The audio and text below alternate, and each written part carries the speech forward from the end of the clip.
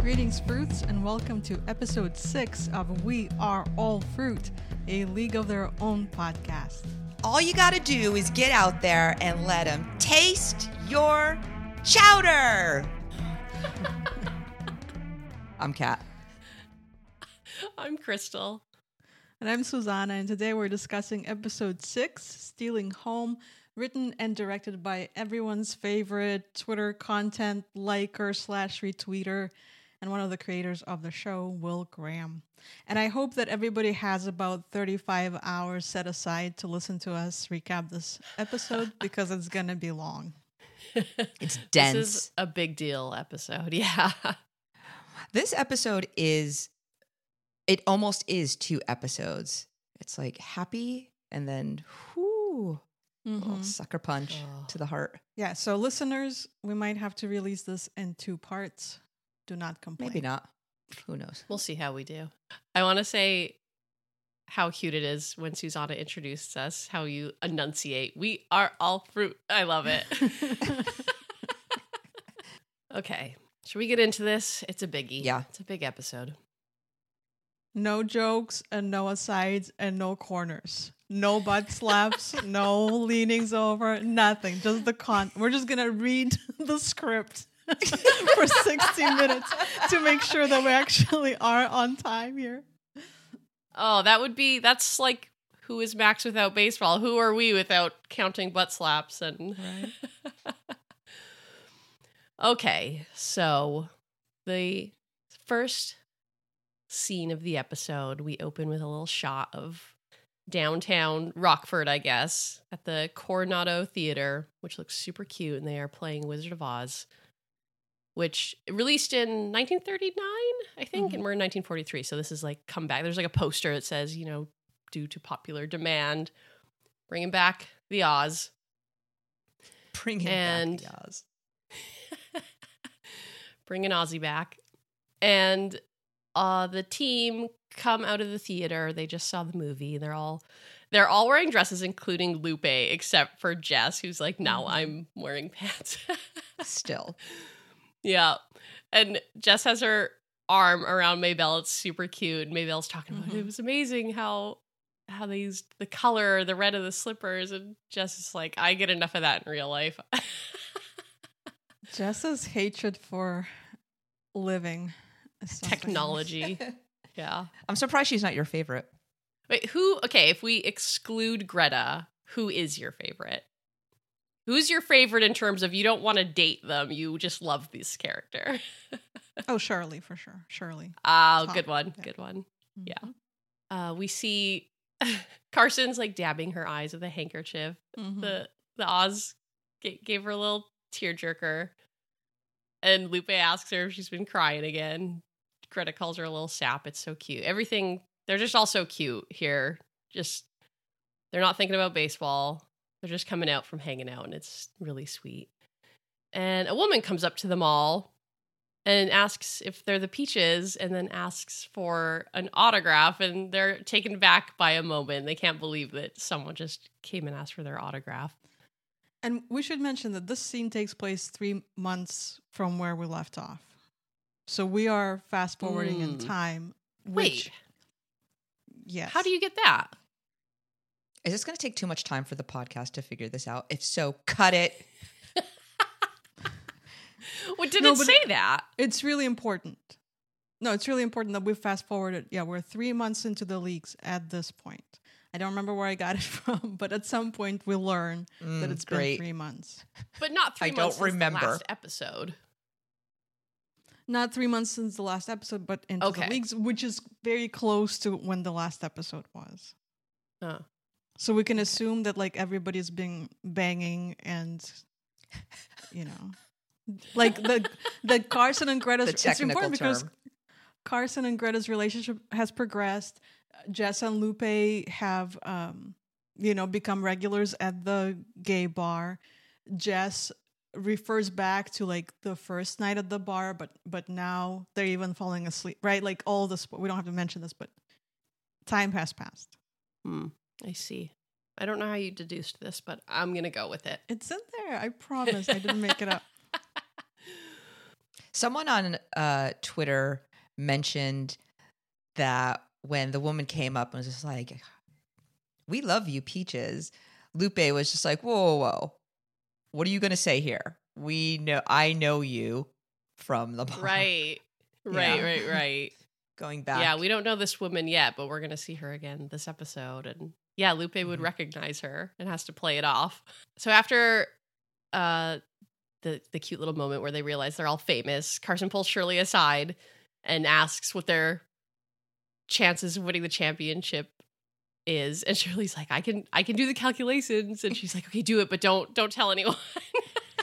She doesn't want to get into anyone's head. She's like full coach mode now. A man comes up to Shirley and gives her flowers and says that he's her biggest fan. And Shirley does this like this gasp. It's so funny. And then also is like, I'm famous. They're all like on such a high right now. Mm-hmm. And I just wanted to note that this is how men should praise women. Just give them a gift and then walk away expecting nothing in return. That's the way to do it. He just leaves. He's like, I'm your biggest fan, and then gone. Mm-hmm. Mm-hmm. That's how it should be done. Just men or anybody? Just men. Okay. That's the level of interaction. Just gift giving. We're back at the Peaches house, and when we were watching this last night, I heard Crystal had I walked by, and Crystal had such a serious look on her face. I'm like, are you okay? And she's like, I hate what they did to Esty. They did not ask her if she wanted to go to the I'm so upset about this. This is the most upsetting thing in the episode, including the ending. Do you think, why didn't they invite her? Is it because they assumed that she doesn't speak English and therefore she's able to understand everything they're telling her? She's just not speaking back. Yeah. I am upset that, like, sure, I'm upset at Lupe for not inviting her, but anyone should have invited her. Why did they all went out without her?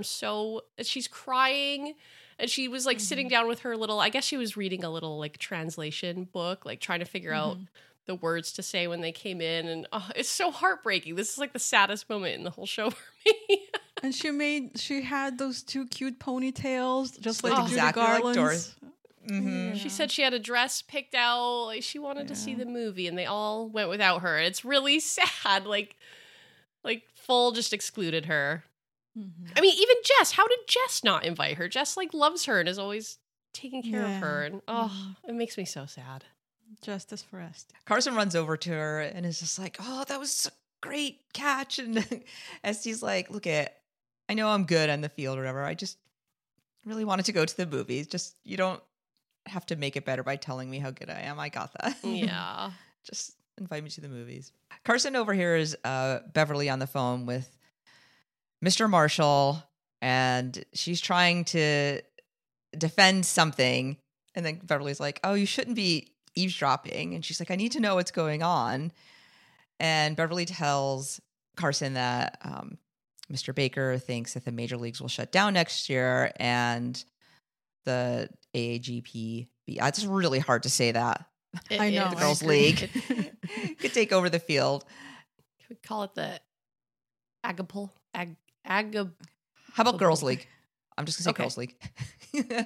So Carson's like, well, this is good, right? Like, girls for life. Let's just have a lady baseball. And Beverly's like, no, they want to trade some. To be fair, she does not say that. This is Kat making up. Of course she. Girl power peace sign. Yeah, like what the hell? Wubba wubba wubba. Goodbye, God bless. I know she doesn't, but I mean, we can't. I'm giving you a little 2010s, 2020s. Insight. 2010, thanks. Our updated references are dated. Look, the point is, Beverly says that Mr. Marshall wants to trade some of the Peaches' best player to the other two teams to even it out. So everyone's watching all of the games. He wants to make 2 all-star teams to make it like the best More possible exciting. baseball game. Yeah. To be exciting, which is bullshit. That's basically what the Dodgers do. Oh, snap. Shots fired. Sorry, Leslie. History Corner. The women in the All-American Girls Professional Baseball League Very good. Played every day and twice on Sundays for a total of 108 games during their first season in 1943. That is insane. How many games baseball do they still play in the MLB? 162. Oh, wow. So almost, yeah. But their season is much longer, right? Yeah, it's 6 months. So there's also a really good moment with Beverly who assures Carson that she'll do her best to take as much time as or prolong the trade, right? And Carson's like, I thought you didn't care about baseball. And Beverly says, I don't. I care about you all. And it's really sweet. Yeah, we love Beverly. We go to the bowling alley with Max and her new friend / family. She has a cute new short haircut. She's wearing this adorable blouse. And it's blouse. I hate that word. Why? I don't like the word blouse or brooch.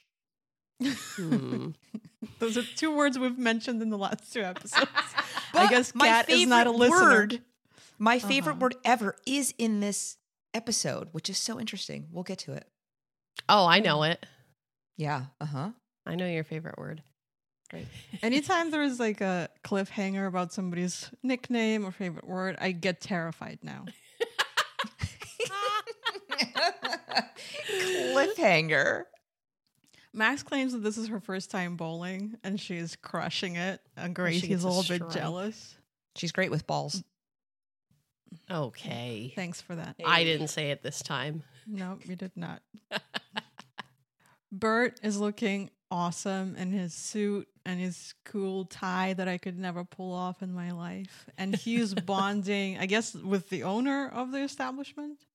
And they're being sort of, mildly misogynistic in discussing like their wives and who takes care of money, right? Bert is explaining that Gracie essentially runs the household, whereas the bowling alley owner is trying to sort of disparage his wife and their whole arrangement at home. And then Max and Gracie have a little interaction in which Gracie calls her a church girl. Little church girl, praise the Lord. She's being so cute about it. Do we need a church girl count? Right? Church girl? I think that's the farm only girl. time. But City it comes girl? up because Max is asking Gracie how come they're so comfortable being out in public. And Gracie's saying, what's the other choice? Stay home and not live our lives. That it is dangerous, but, they do okay, clearly. Then she approaches Bert and asks about this kind of confidence and presence that he has. And he explains that it's all about the suit. If you cut it right, if you wear it correctly, it commands respect. And this is when, Max is starting to maybe think of what she might look like in different clothing. And also, again, this idea of things would be so much easier if she were a man. But Bert adds some doubt to that. Like, it's actually not that easy. And I think Bert just knows with experience, like, nothing is fucking easy for us. I mean, maybe if you were born as a white man, sure, it would be. Yeah, but obviously, Bert's life is not a slice of cake either. I love that Max, she does say it would be so much easier. No one would be asking, when I was going to get married or whatever, but always bringing up baseball. She's like, and I could play ball. That's literally all she cares about. If I were a man, I could play ball. Crystal had an interesting thought here and wondered what Bert does for a living.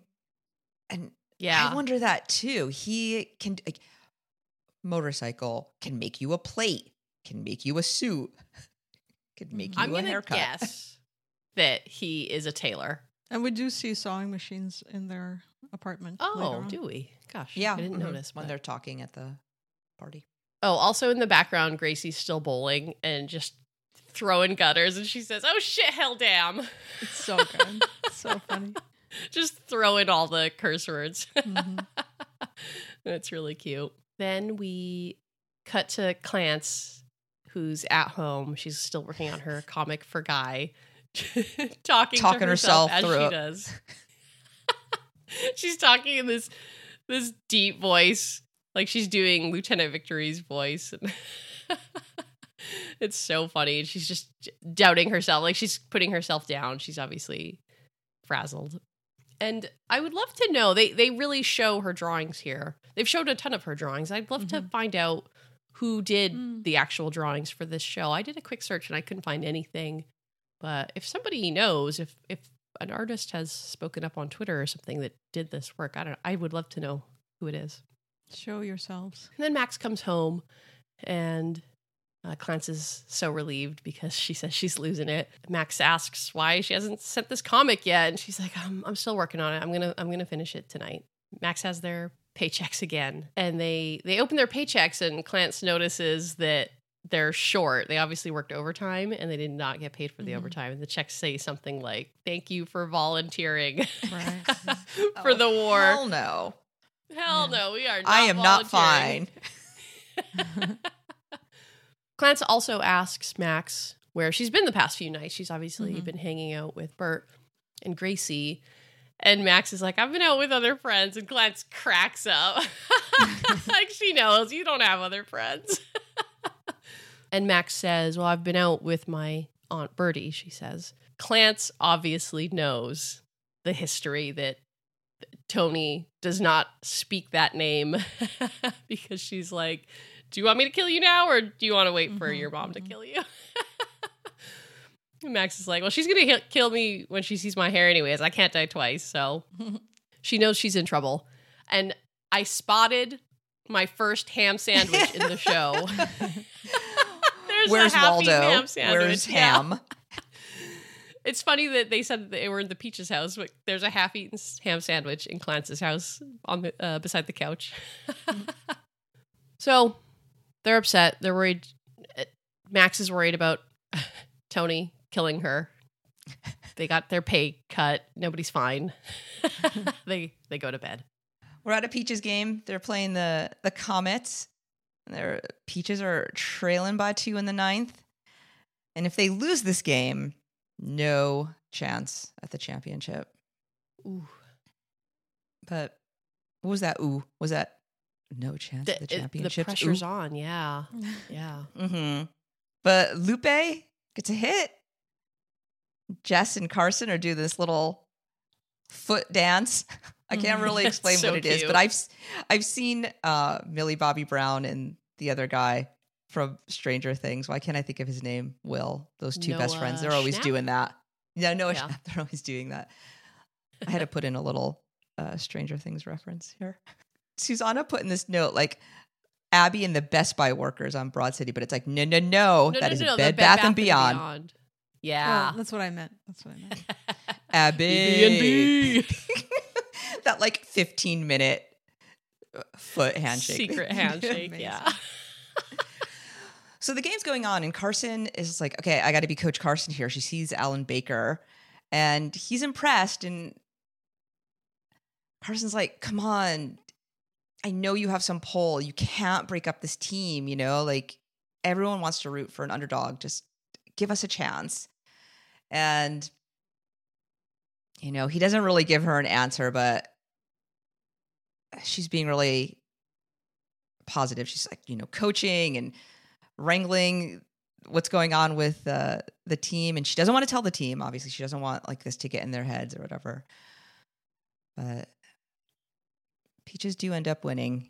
And Carson feels a little bit better that she had at least some FaceTime with Alan Baker Jr. Yeah, she's really trying, and the team's on fire. It's awesome. So after they win the game, Carson sees Lupe talking to one of the other players on the Comets, and she's wondering what's up. Like, why is she talking to her? She's talking to the enemy. We will come back to that shortly. So at home, the Peaches are celebrating. Jess decides that Lady Luck is on their side. So from this point on, they can't change anything, including their Jess clothes. doesn't believe in anything but luck, which is so weird. She doesn't Luck believe in and money boats. or color, but just luck. Shirley asks if they can change their thoughts. Or no, we shouldn't, right? She's so funny too. Jess is like, keep them the same. Carson she has this new hairdo and I love it. It's so cute. Yeah, it's really cute. She's got like a little clip Curl. on the side. We all noticed the little like curl. Mm-hmm. I mean, that's what she's like hot in this relationship. They're being all cute for each other, I think. She's wearing red lipstick. She's wearing She was dolled up. Red lipstick. The Peaches complain that she's having them practicing 6 hours a day. But clearly it's bearing results. That's right. They walk away and then Greta walks into the room and sits next to Carson. Carson is worried about Lupe after seeing her with one of the comets. And it's neat that they kind of exchange the shorthand of, Lupe reference, which means that Carson had already told Greta about her concerns. Mm-hmm. I like that Greta understood. She wasn't really surprised by it. She's like, well, she's great. She wants to win, Mm-hmm. Mm-hmm. Carson's and obviously way more upset by this.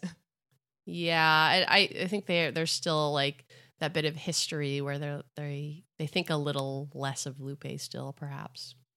Mm-hmm. Greta urges the other thing Carson told Greta was about the upcoming trades. Right. Greta tells Carson to tell the team, and Carson doesn't want them thinking about that stuff. She just wants, this is the same reason she told Shirley not to tell the odds of them winning, right? She just wants them in the game, in the moment, which we'll come back to that idea of being in the moment time and again throughout the last few episodes. I didn't think about that they're like confiding things in each other now. That's really cute. They're such girlfriends. This is why it's also important that time has passed, that it's not just they hug and decide to keep sneaking around, that they actually have built this relationship and purchased new hair things for their cute hair. Oh my gosh.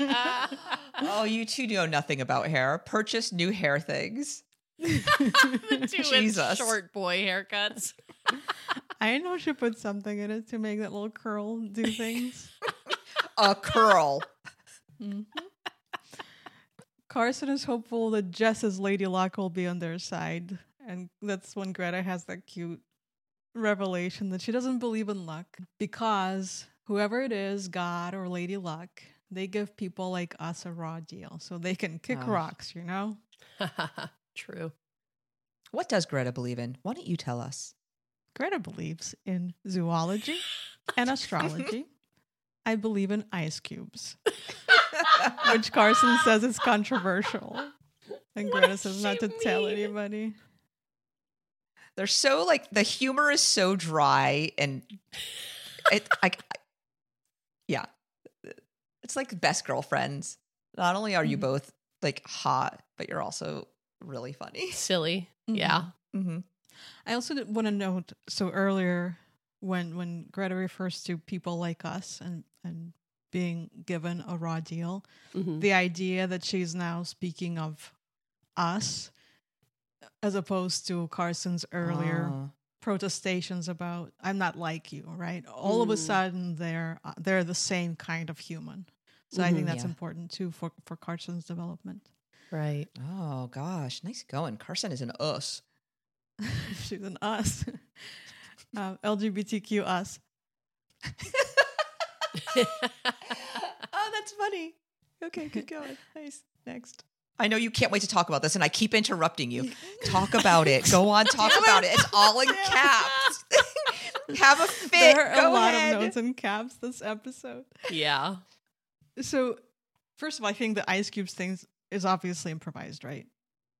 I would love to know. Yeah. I'd love to know. But so as they're joking, Carson reaches out and touches Greta's pinky. Oh, God. I cannot. This is my second favorite hand touching Squealing moment. from Susanna. Oh. I'll admit, this one got me a little bit. The bus one did nothing for me. This one was really sweet. What? You monster. Monster. Romance monster. And Carson asks her if it's okay. Greta just goes, mm-hmm. It was really cute. Carson then takes it a step further and she says, I don't know what it was like with Dana, but maybe I could take you out to dinner sometime. It would just look like two friends eating. And Greta says, I wish I could, and she cannot. And then they look forward to the future. Carson says they only have 9 games left. And this is going to end, so she says, I just want it to be as real as we can make it until then. And then Greta jokes that in that case, she has to figure out how to get the team into the championships. And then calls her coach and sort of, again, poking a little bit of fun at how Carson is so serious about this task. Mm-hmm. And then she leaves her with her little game cards, but not before she kisses one of them. Oh. And gives it to her with the red lipstick and says, you're so weird. It's so cute. Gosh. I really love really them good. Here. Every time I watch that scene, I think about that card and wonder if someone on set kept that card with the lipstick kiss on it. And if they would just auction it off, they could fund season 2. Oh my gosh. Yeah. Season 2 through 22. Yeah. Oh my God. That's a great question. Where is the lipstick card? Mm-hmm. Also, we were in a card shop a little while ago and we saw it was a wrestling card, a WWE card. Yeah. Sorry, I'm going to talk trading cards for a second. And it was this wrestling card of a woman wrestler, and the card had like a lipstick kiss on the card. It was like an authentic, this woman kissed this card. How great would that be for, if they did cards of the show? Just get a Greta kiss card. Oh my God, yes. Right. Or then you could have scratch and sniff ones like they did for Twin Peaks, but it would just be like a ham sandwich and I don't know, Shirley's like can of fish or something. Scratch and sniff botulism. Wait, but I am in trading cards. I'm going to propose all these ideas. Darcy Carden, get your lips ready. You're going to be kissing lots of index cards. After Greta leaves, Carson overhears Beverly and Lupe talking. And Lupe's asking to be switched out. And Carson's alarms continue to go off. Beverly says it's bigger than just you, but she'll consider it. And so Lupe sneaks out. Carson follows her with her little clutch and jacket into the night. She continues to follow her. They obviously walked quite a distance because we're back like downtown Rockford by the theater.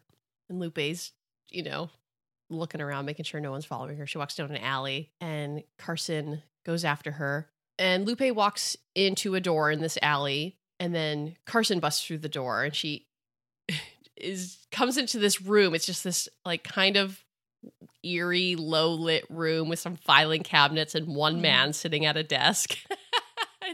Talking about the most boring thing, taxes. As if she has tax problems. It felt like a very Twin Peaks moment, like surreal. Like, what is this weird room that she just walked in? And she was just as confused. She was like, what? My friend just came in here. And he says, oh, are you a friend of Dorothy? Which I'm sure many listeners know that was kind of code. Maybe not at this exact time, but we know now that, code for are you gay, basically. And he's like, oh, I know you. You're one of the baseball gals. And he's like, okay, come on in. Your friend went this way. And she's so confused, but she goes through this door that he opens and passes through a curtain into a bar, this secret bar hidden behind the boring tax room. And she sees Lupe with the girl from the Comets that she was talking to earlier, sitting at a table and having drinks. And she loses it. She's like, you're here with her? This is so wrong. And Lupe, I trusted you. Yeah. And Lupe's like, oh my God, Carson, no. Carson is like, this is so wrong. You're trying to get traded. Lupe's thinking, oh no, she just found out that I'm gay. I'm at a gay bar. Well, she literally says, I can't believe you're trying to play for the other team, which is, of course, a euphemism for being gay. And Lupe, and it's the hilarious juxtaposition of misunderstandings. I love scenes like this where two people are talking about two different things. Lupe's like, please don't tell anyone. And Carson's like, I'm going to tell everyone. And then the girl from the comments is like, I'm so sorry, Carson. I didn't know she was taken. Yeah, so there's a third thing. They're not just talking about two things because the girl is thinking that Carson is into Lupe. And Right. It's a whole, yeah. And I Jess love is that going to she make it says, better.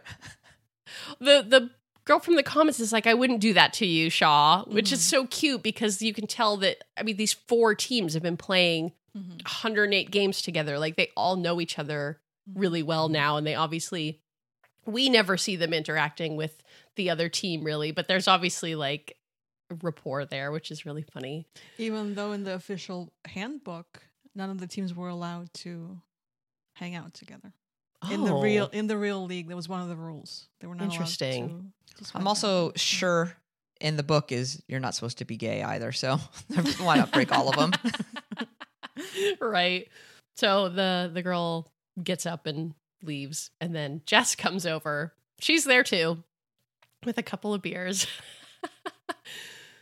Jess is confused about what's going on, but like looks so calm though. Like she is not taken aback by Carson being here or anything.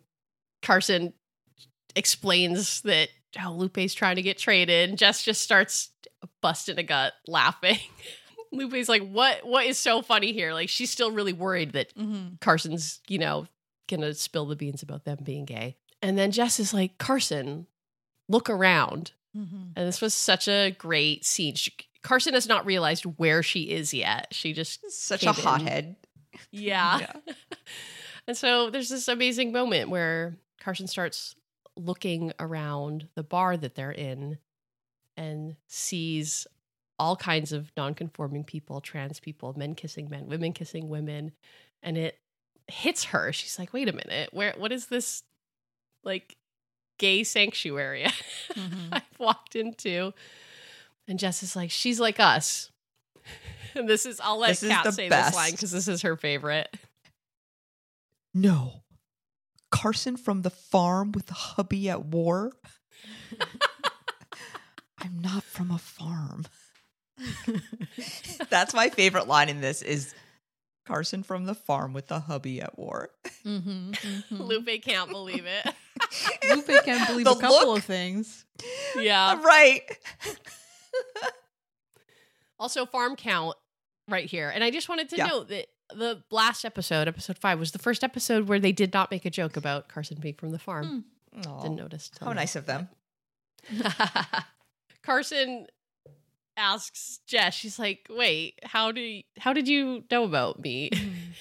Jess is like, well, I knew from the first night at the bar, which is so cute. Like, Jess is a very clearly aware person. Yeah, very in tune with everything, the world. And had Carson down immediately. And then she says, but you also fell asleep in my room with Greta, rookie. Greta? That's it. I'm not even going to do the other part. That's you enough. And Greta? Oh, God, the height. Who does what? We all just lost our minds. I know for a fact that we all lost our minds. I laughed just as hard every time. I busted up again at that last night. The height, she loses it. It's such a great as someone line. dating someone as tall as Darcy Carden and me being as short as Abby Jacobson, I get this. Yeah, and like I generally date people taller than me too, and it's like you figure it out, Lupe. Height difference is awesome. It's just yes, everyone loves a good height difference. I also want to point out that I think Jess is so awesome for knowing all of this and keeping it to herself, even with her BFF Lupe. The fact that Lupe didn't know about Carson means that Jess is just a good person. You can trust Jess. Yeah, Jess is not a gossip. And then, so Carson's really, like shocked by where she is and asks, what is this place? We find out very soon after that it's basically like Oz, and Oz is where we're going. But Max and Clance now seeing Wizard of Oz.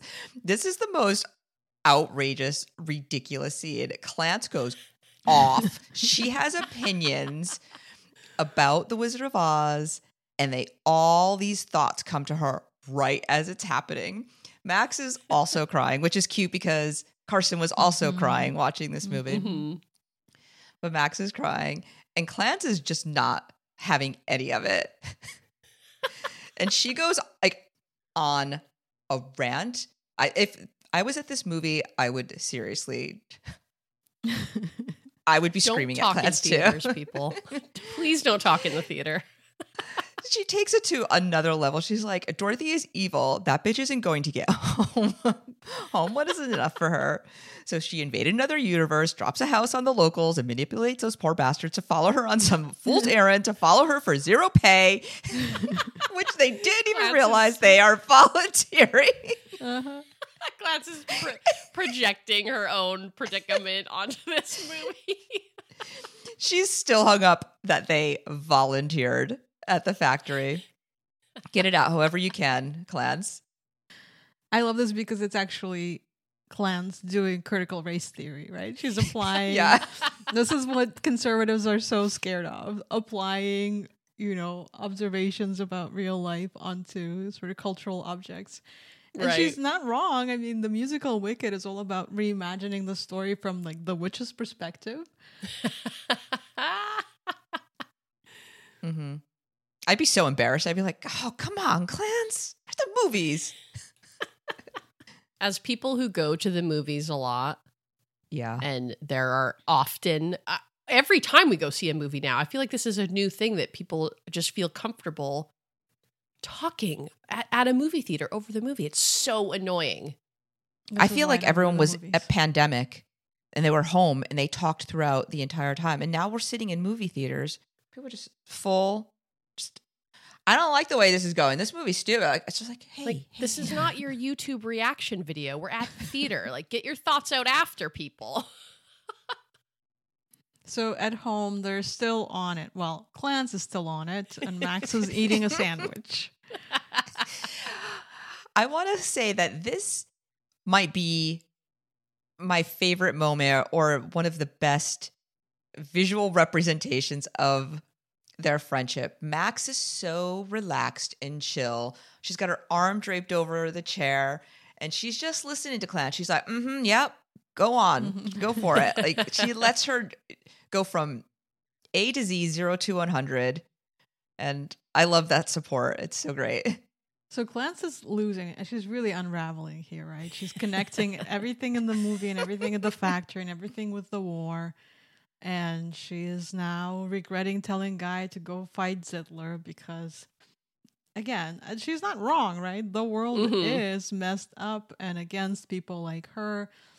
She's making where she talks about, the green color of the witch signifying, right? Like, look at us. We are the witches in this story.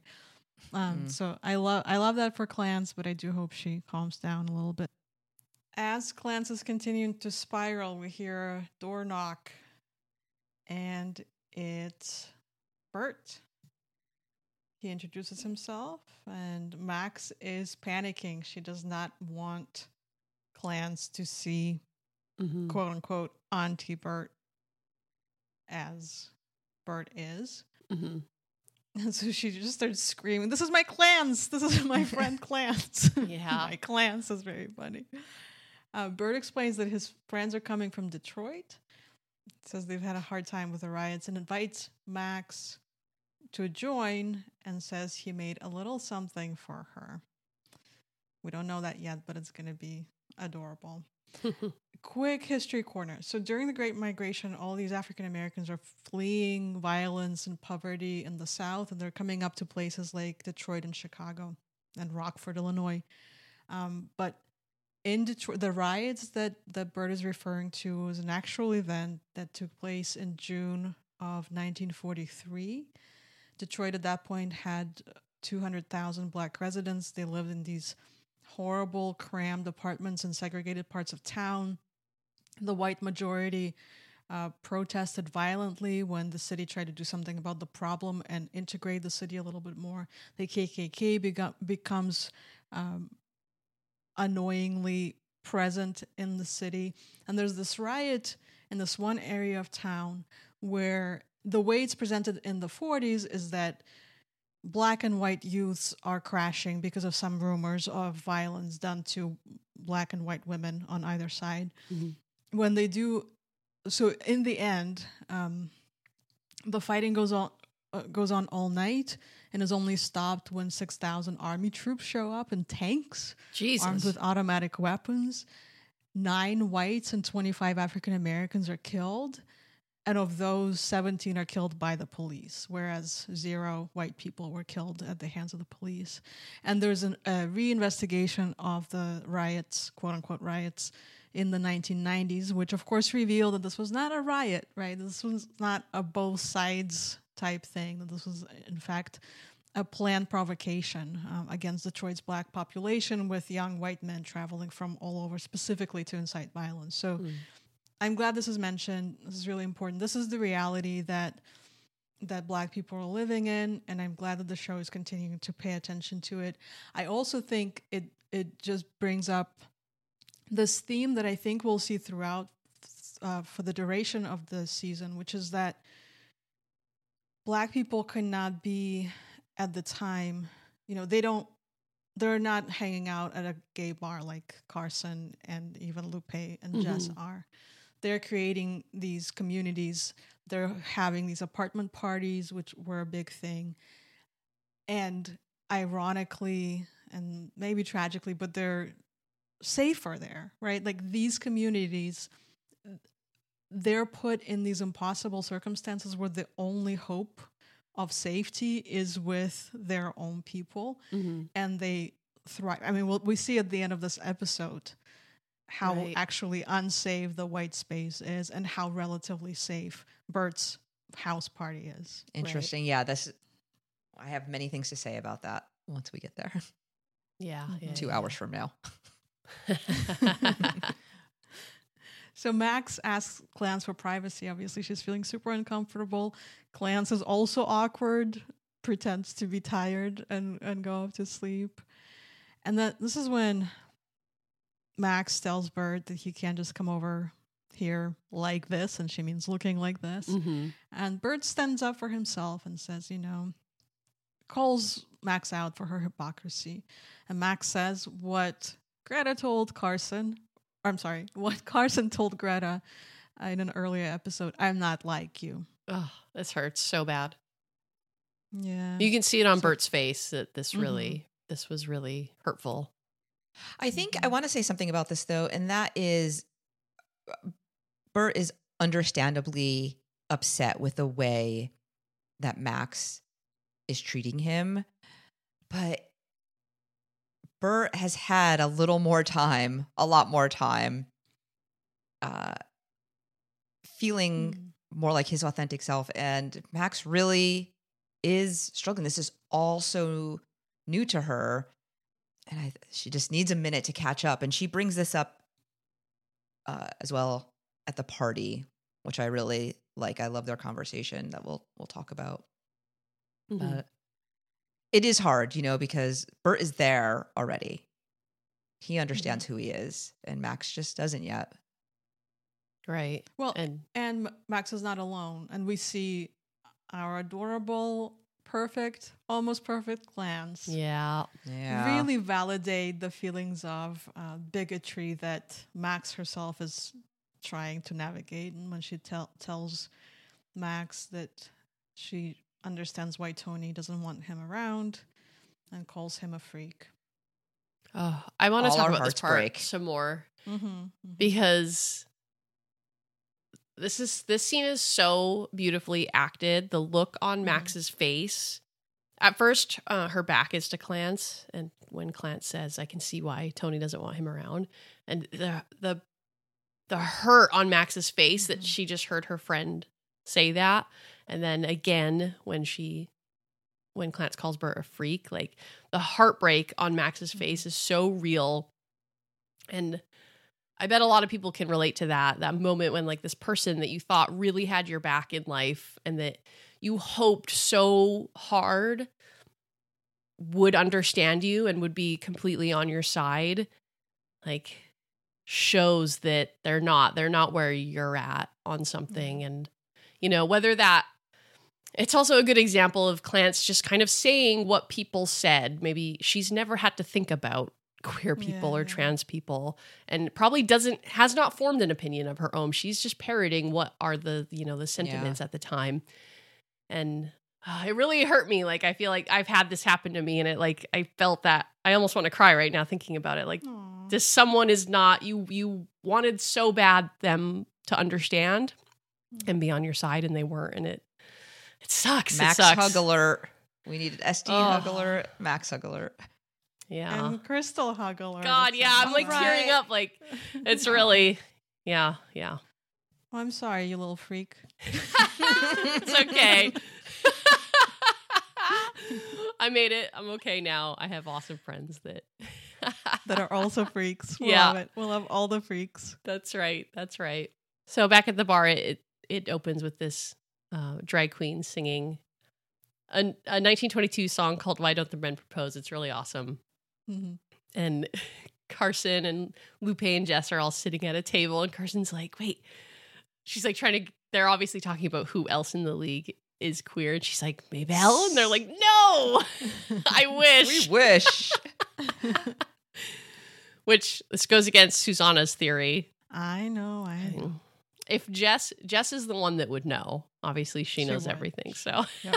confirmed Maybelle's straight. However, I still firmly believe would make out with a girl just for fun and then giggle about it. Carson's like, wait, the Blue Sox pitcher, the really girly one? And they're like, yeah. Mm-hmm. And Lupe explains, like, not everybody's butch like us. Like, you're girly, Greta's girly. And Carson's like, what's butch?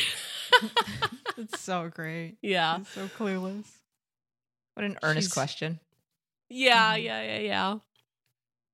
And Jess says that she bets 35% of the league are queer, which I wonder like if those that's numbers.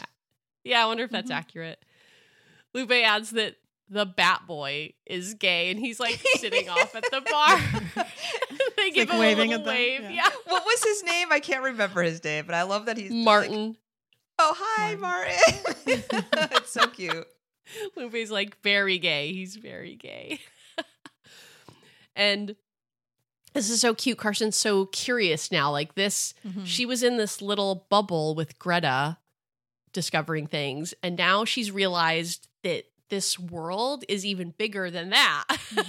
Her bubble just got huge and she's so curious. And she's like, wait, have you two been with women since we got here? And they're like, how many this week? Like these Such two players. are clearly super players. Yeah, they're going to this bar picking up girls every week. One of them says exponentially grow by 5. I have no idea what it means, and I'd like to find out. Like, what's growing by 5? What are The we amount of talking about? women they've been with every week, I guess. That had to have been Jess that said that because everything that Jess says is a mystery. True. And Carson's like, how do you find them? Which is, again, probably a question that a lot of young queer people that are just coming out are wondering. How do I find people like me? Which, you know, bless the internet now, it's much easier, Right. but I don't Can know I how tell people did you- it back then. Where you find gay people. Like when I was living in Boston, I didn't know anyone gay. Like I felt like I was really struggling. And then right before I left, I went to a Nico Case concert. And I was like, oh, this That's is where where you they all are. find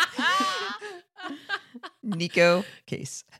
Gosh, that actually is a great way to find gay people. Go to a concert of someone who is a queer icon in some way. Go to a Dua Lipa concert. Yeah. You're going to see gay people there.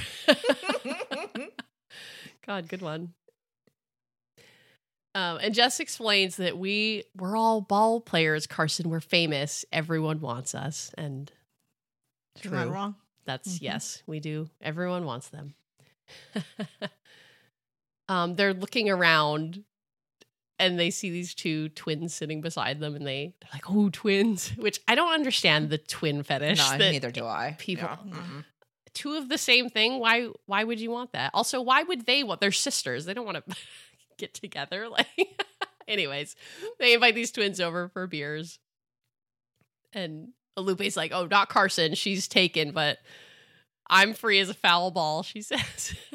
Even though she was just with that girl, Emma. Yes, the poor girl from the Blue Sox. The Comets. Clearly, it's all Lupe's just a player. fling. Yeah. And she asks Carson to go fetch them beers while Jess and Lupe flirt with the twins. And Carson goes up to the bar and meets the owner of the bar, which is called The Office. You see it on a plate above the bar, played by Rosie O'Donnell, which is really cool because obviously Rosie O'Donnell was a star in the original movie. And she asks Carson, if you're the owner of this bar, this very secretive bar, and they say that their name is Vi, you would recognize, who comes here, this person doesn't recognize Carson and is like, have you landed back on Earth yet? And Carson, the look on her face is so cute. Like, she's like, no, like she's stunned by where she is and that there are so many people like her. Candy store. Yeah, she's like a kid in a candy store. Rosie's character introduces themselves as Vi. And I just noted that it was kind of funny that she's in this film now. And when the movie came out in 1992, Rosie O'Donnell was not publicly out, much like all the women in the American Girls Baseball League at the time. And she was apparently explicitly told to tone down the queer, even as she... I bet a lot of the production people knew what was up, right? Yeah. But she was told on the set to act less queer. Right, yeah. I wanna take a little break here and ask you guys, because Carson is like having this first experience at a gay bar. Do you guys remember your first time at a gay bar? Kat said it was 1935.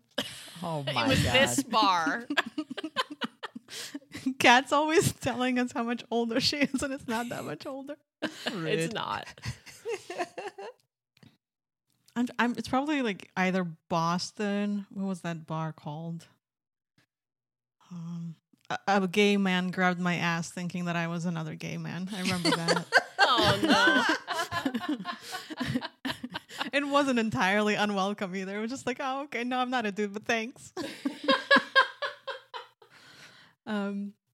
And then I try to go to the New York ones, and like Henrietta Hudson and whatever the other iconic, the Cubby Hole.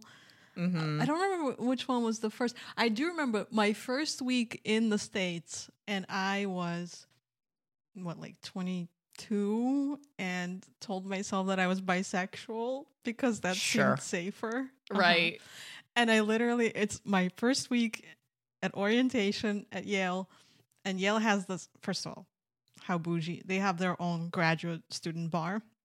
So I'm at the door, and this bouncer, who was a lesbian, she just goes, "You're really cute. Are you gay?" And I'm terrified. Oh my God.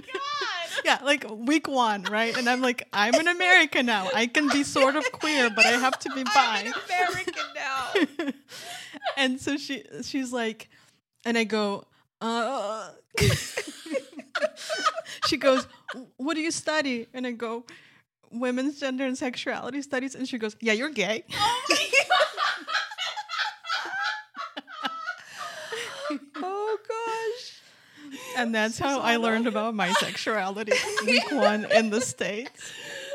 An older, aggressive lesbian was like, "Yeah, you're gay."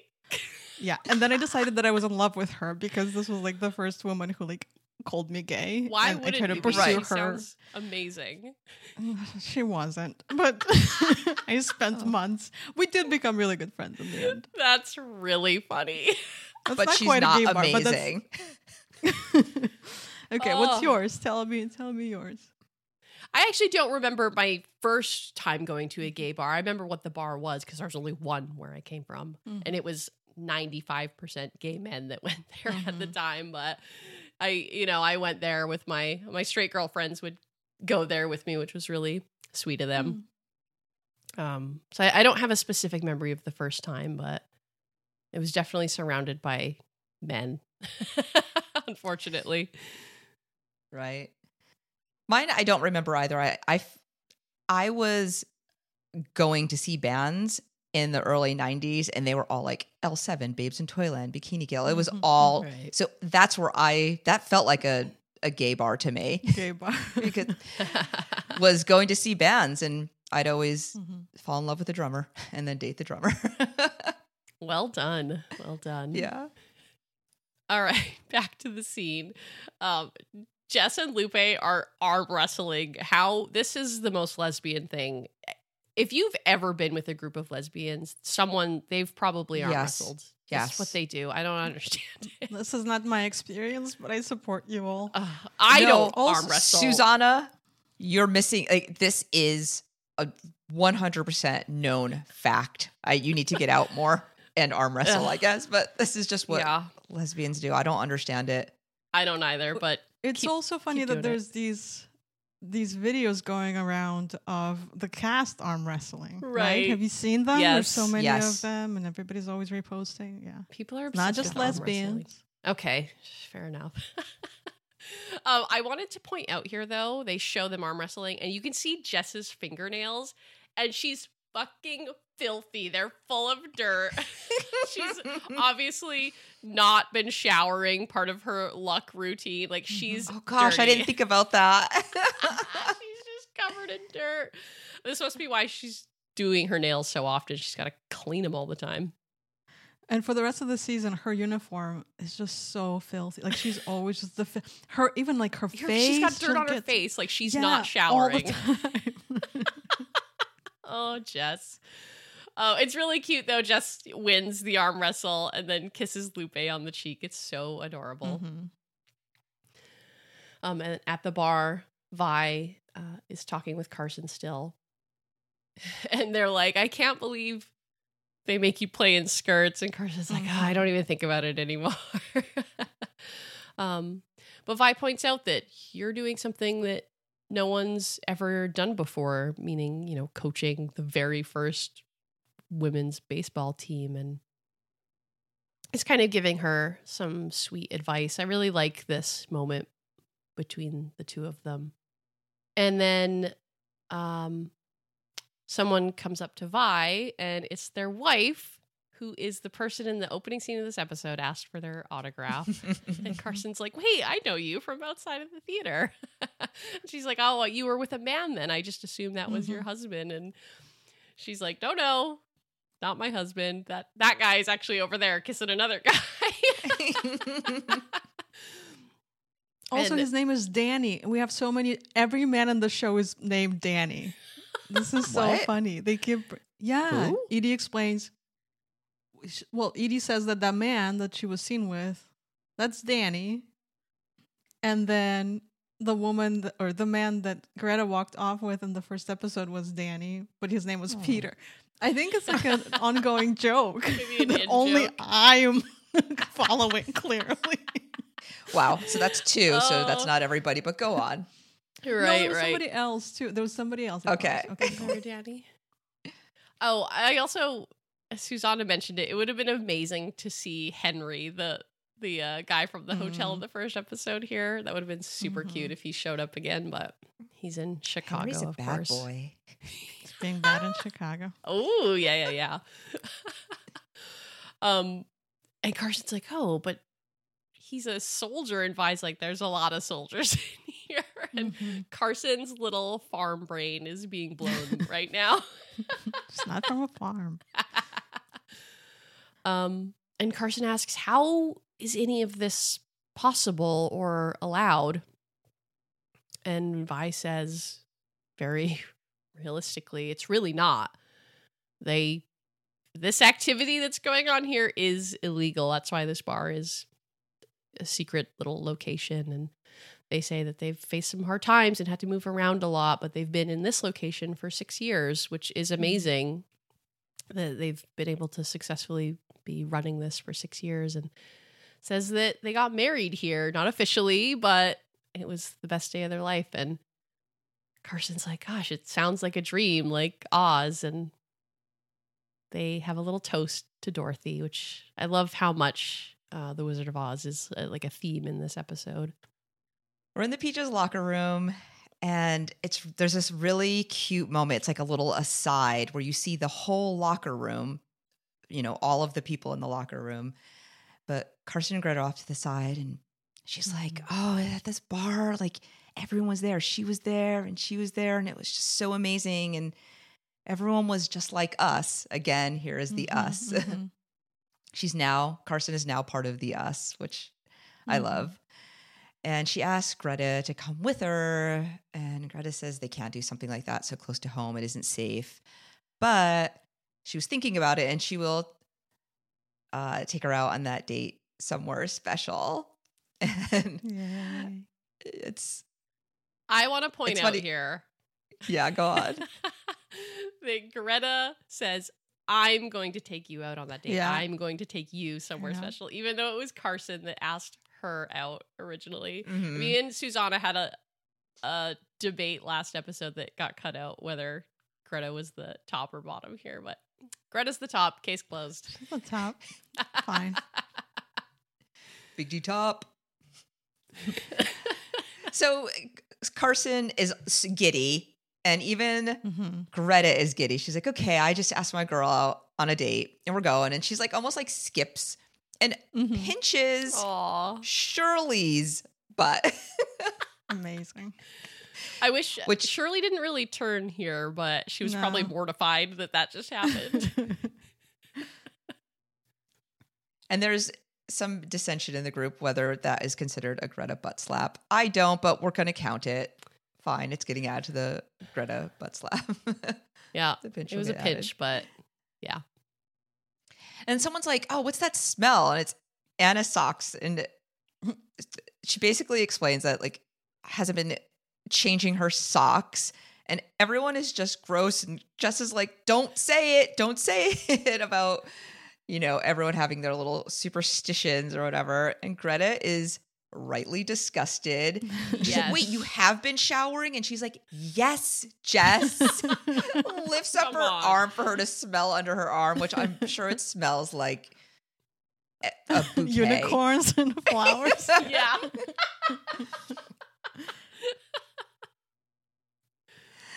And Carson's like, okay, rally speech. She's like, I'm not going to make it. And everyone's just like, phew, all right, we're done with your trying to be Coach Carson rally speeches. It's like you making pies. It's not the best, but. Aww. And she asks if Carson asks if Maybelle will do it. And she says from now on, someone different's going to make the rally speech every game. And I think that's a really cute, again, such a great leadership thing to do. She's like, we're on fire. We're all feeling good. Like, everyone's going to step up a little bit, and let's keep inspiring each other. Team building exercise. Yeah. I'd be so stressed. I hate giving speeches. Same. Maybelle goes off about trotting out somebody, Chowder, Gingham, grabs her boobs. That's the speech. Go team. What did any of what she said mean? Who cared? I was riveted. Like everybody else, like Shirley's face was like, yeah.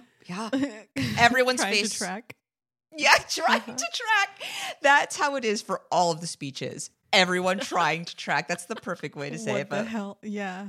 Because everybody's just from such a different background. And talk about Farm Girl. I don't understand why Maybelle is not Farm Girl. She's literally she's talking about driving a pig. Right. Little Miss Corn Chowder competition. And the metaphor, the actual inspiration, quote unquote, that she gives is because you still got the best tits in the hee-haw township, and all you got to do is get out there and let them taste your chowder. That's what she ends on. What the hell? I'm inspired. Yeah. Are you? I'm ready to win some Let games. them taste your chowder. That's going to be our new sign-off. Get out there and let them taste your chowder. No. No one's tasted our chowder. So, hey, Fruits, this is a really intense, important, dense, beautifully crafted episode of television, and we cannot just cut it all up. So we're going to do this in 2 parts. We're going to release them both the same day, so you're really going to just get this right after it. So stay tuned for part 2 of Stealing Home.